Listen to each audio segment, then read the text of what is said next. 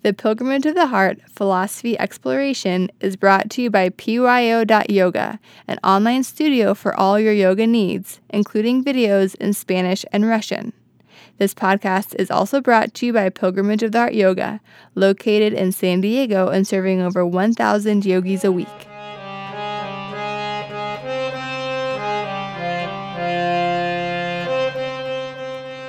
Hi, this is Sujantra. Join me now and every week as we explore yogic philosophy and apply it to our daily lives. You guys familiar at all with this story? Or not? Okay. So let's see. By way of explanation, we've got an event going on Earth where there's a king who, after 60,000 years of ruling the Earth, still doesn't have a son to take over the kingdom. So he calls in his priest to do a sacrificial fire to appease the gods, to grant him children. And so the priest is uttering the prayers. He's uttering the prayers and putting the clarified butter on the fire. It's creating the smoke, which is what the gods feed on. It's their food, this sacrificial smoke. So it's going up, and there's Indra up in heaven, the lord of the storm and the thunderbolt. And so we enter the scene of heaven, and it's a mess. There's been a huge battle in heaven, and Indra, who's on the side of goodness, has lost. He's been defeated by the evil Ravana. And so Indra's really, he's furious. So he grabs a big rock, flies up to the highest heaven, which is described as the realm beyond change. So in Indra's heaven, in that higher realm, it's still, it's like longer inhalations and exhalations. Versus, when we're frustrated and we're, short breathing, little thoughts. Up in this realm of heaven, it's longer, but things are still changing. It's a realm of change, even though it takes longer cycles, though. But then he flies up to the highest realm beyond all change, and that's where Brahma, the Lord of the universe. And in the Indian cosmology, there's Brahma, which represents the creative force of existence. There's Vishnu, who is the sustainer. He upholds existence. And then there's Shiva, the transformer. So we're here, and Indra has flown up to heaven, and he's talking to Brahma. And Brahma says, Brahma held out a silver bowl of soma wine. So in the ancient Indian writings, this soma wine is like the elixir of consciousness. And Indra swiftly drank it down. Then he sighed again, but smiling. Brahma too drank and looked carefully at Indra. God of rain, said Brahma, let the pain go.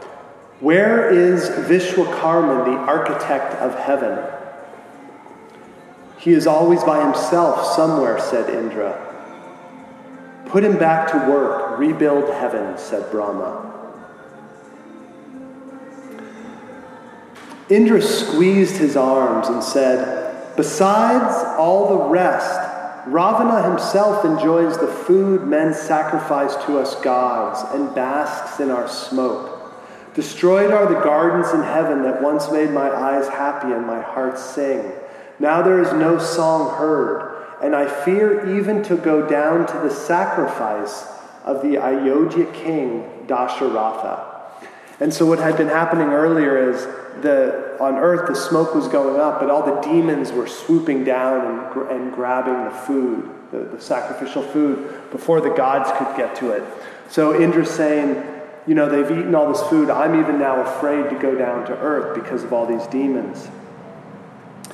So Brahma said, remember how to speak the old language with me. Ravana is careless. He has long been careless. Stop your suffering and raise your head. The king will reach his desires. 4 sons will be his. Take the king's offerings, and no one will stop you. Keep out of Ravana's sight, and be patient. Do not fight him again, and how can you be defeated? Think before and not after you act.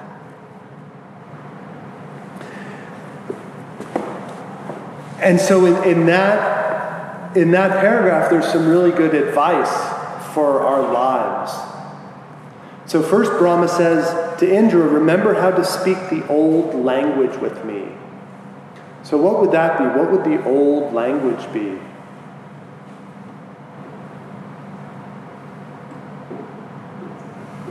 Philip, what would be the old language? I'm not sure. So, to my mind, the old language is the language of peace, the language of harmony, of balance. So Indra's just been through this huge battle, and he's in the moment, he's all frazzled. And Brahma says, okay, let's remember back. Speak the old language when there was peace. So he brings Indra first to like a state of calmness. Then he tells him the future of things. He says Ravana has been careless because in becoming super powerful, Ravana made 1 or 2 little mistakes that are going to be his weakness, like Achilles.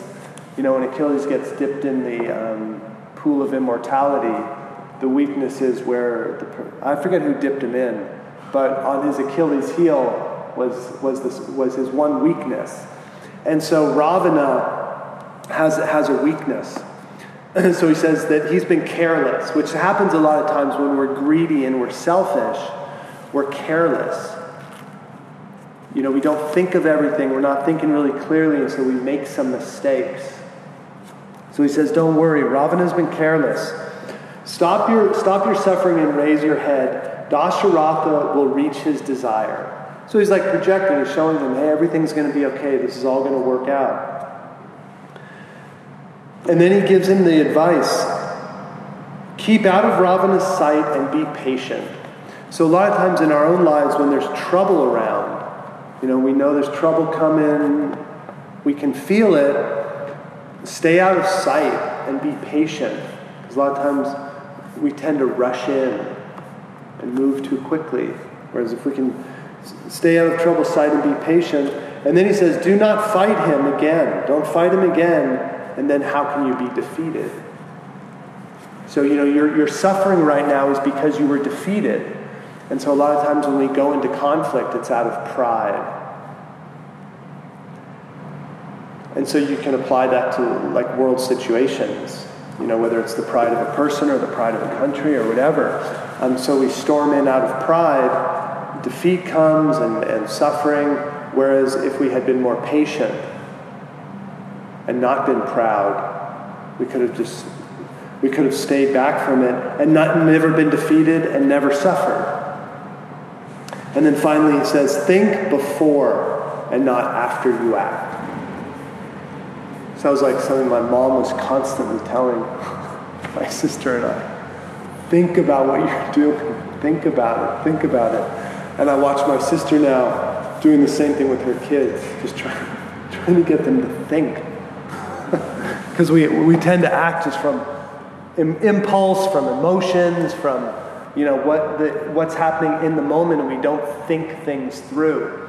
And so it's a call to something that every human being,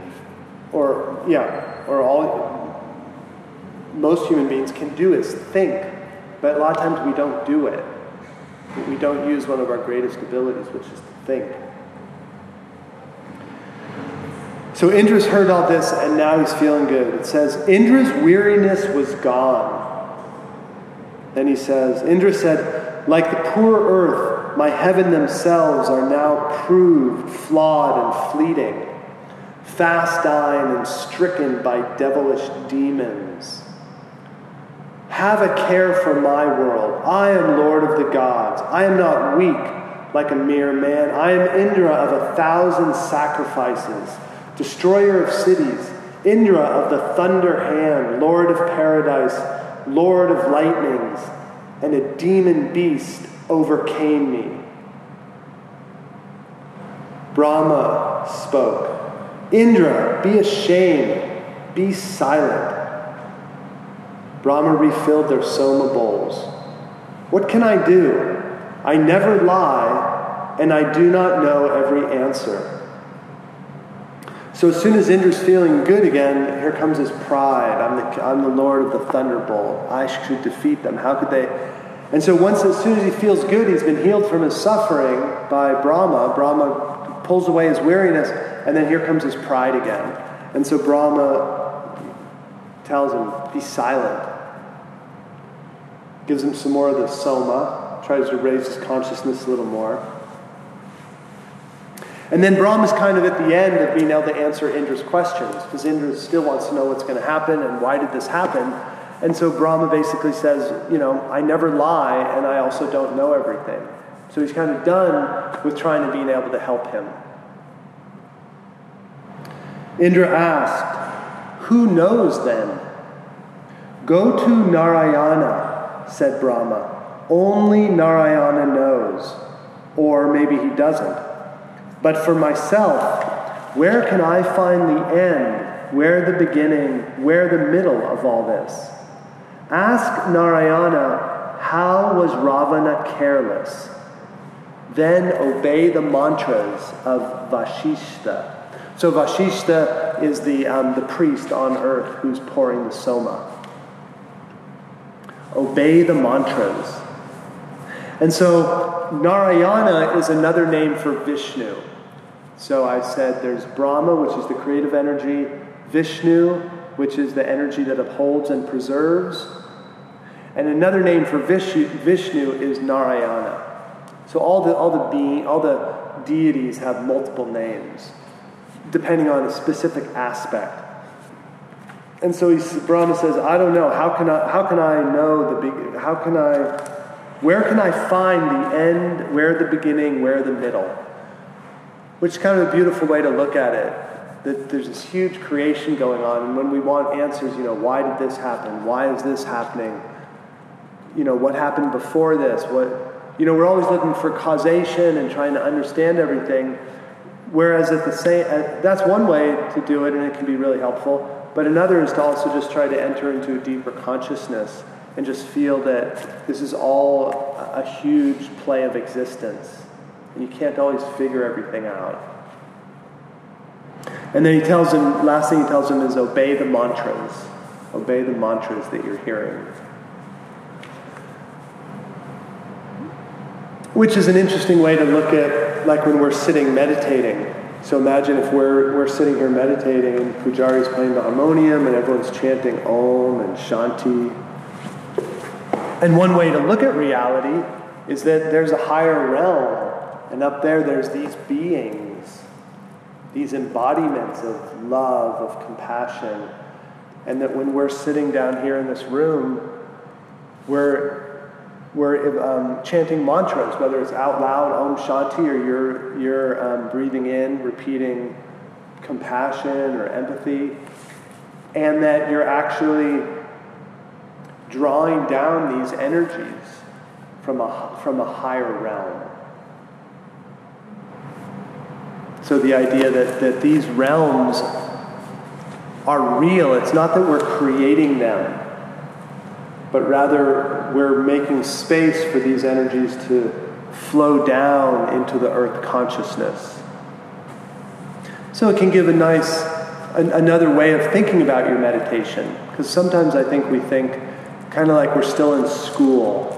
Like I have to figure out mathematics and it's about putting my thoughts together a certain way, and so now I'm trying to figure out meditation, and it's about we just think it's us doing it.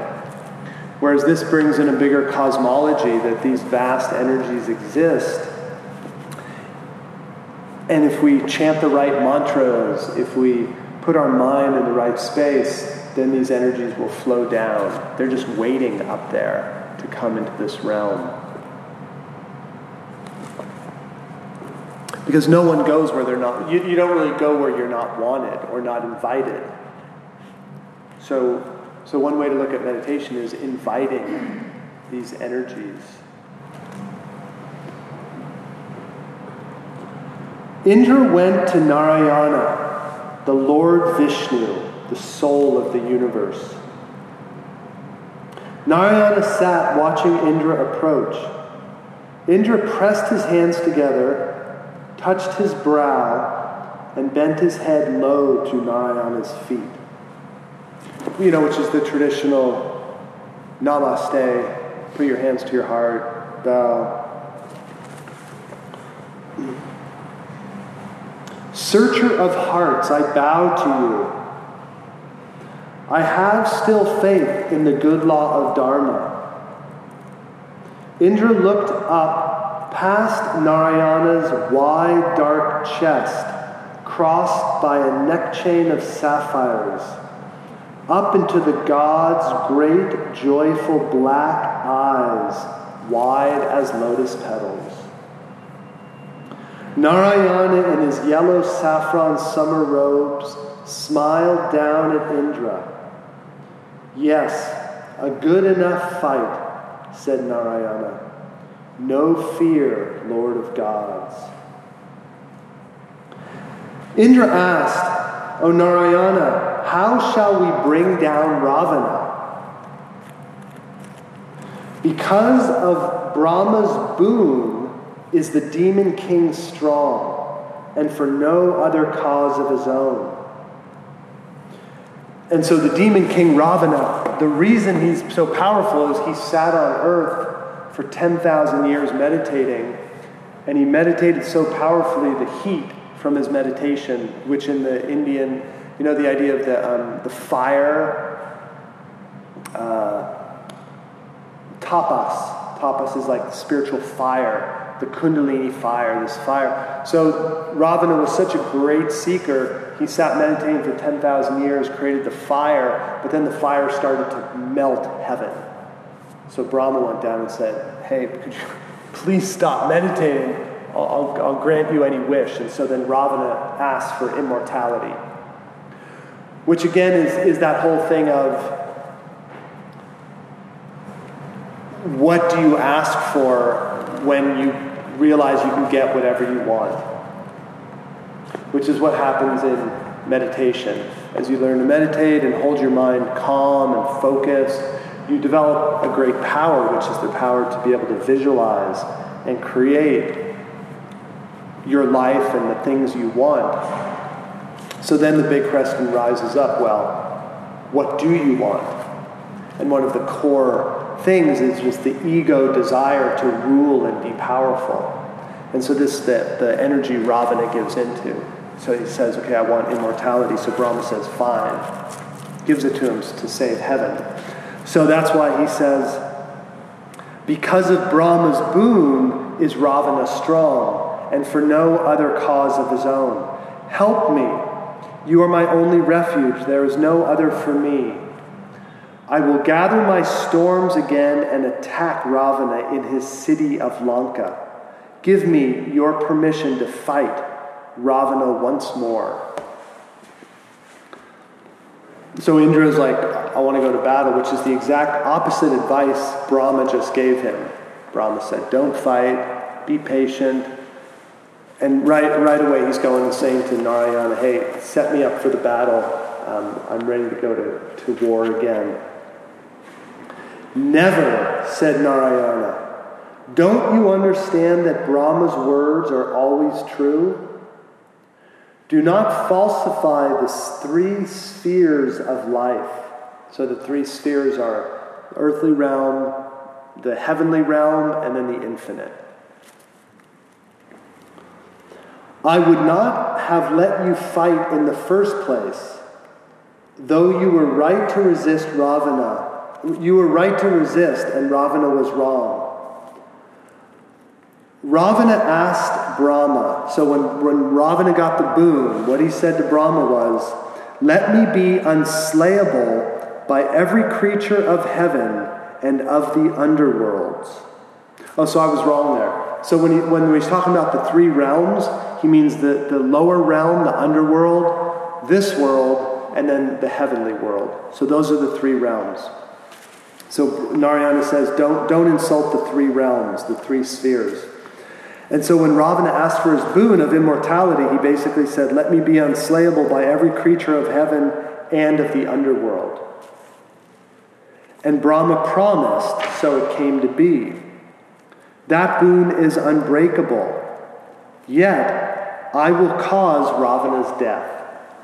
That is the truth. Only ask me. Only ask me. So Narayana is saying, I'm going to take care of it. I'm going to deal with this.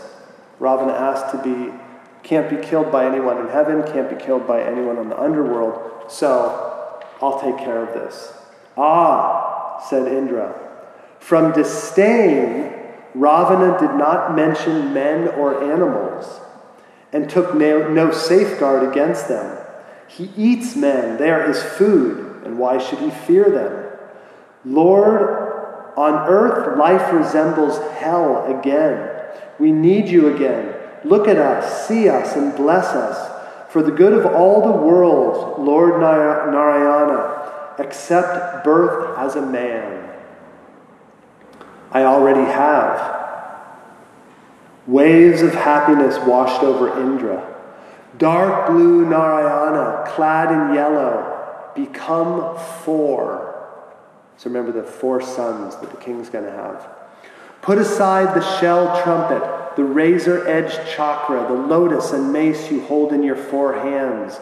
Empty your dark hands. Descend into the borrowed and fanciful world of men, desperate and glittering. Become Dasharatha's 4 sons of blood and seed. Take your goddess wife Lakshmi, and let her be your mortal wife. We will go down, said Narayana. Lord, kill him, kill Ravana forever. I hate that proud and pampered Rakshasa, which is a demon. Favor me and curse him.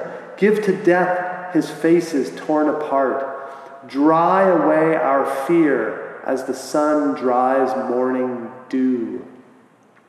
I will, said Narayana.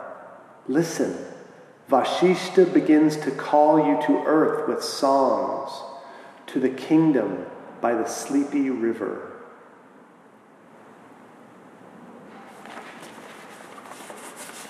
So that's really quite a beautiful passage, because there they are.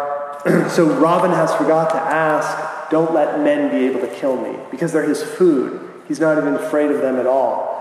And so Indra sees the fallacy in what he's asked for, and then he realizes, so Narayana, the highest being, descends to earth.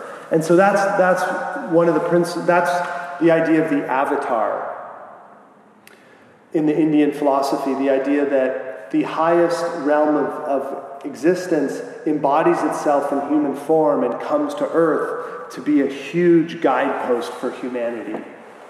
And so in the Indian philosophy, the Indian tradition would say that Krishna was this type of avatar, Jesus was this type of avatar, the Buddha was this type of avatar, and some others. And that has anyone read the Bhagavad Gita? Okay, so in the Bhagavad Gita, which is the story of Krishna, Krishna says to his disciple, he says, when the evil spirits rise the highest, when truth has been lost, when men's hearts are covered with lies, then I descend. And so this is the situation we have on earth right now. The demons are eating all the sacrifices. It's all gone really dark. And so, because the dark forces, and if you ever like you read this and then you see film reel of like Nazi Germany and World War II or horrible wars, it really resonates sometimes earth does become a living hell. And so the idea being that the highest does in those times descend to come down to deal with things at this level. And so as they're speaking, Indra says, please, go, go. And Narayana says, I've already done it. But then the act has to take place. So he says, okay. Then Narayana is saying, let go of your mace, let go of the things in your hands, start to melt, become four. So he's like helping the great Lord do this. He's like saying the things to allow it to happen. And meanwhile, we're down back, Vasishta's uttering the prayers. So it's everyone's involved in this. Okay. So again, the book is the Ramayana, and we have it on sale before the class if you want to get a copy and catch up with the story if it's your, if you're not familiar with where we're at till this moment. And yeah, hopefully you can look at your own life and see the challenges that are there. See your own ego. There's Ravana in each of us, but there's also Narayana and Brahma, and all of these energies are at play within our own psyche, our own consciousness. And it's one way to help you deal with life is to see these different elements and personify them, because they're all a part of us.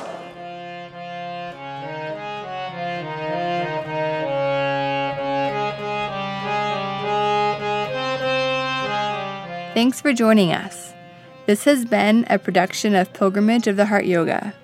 Join us at our studios here in San Diego or visit us online at pyo.yoga. Namaste.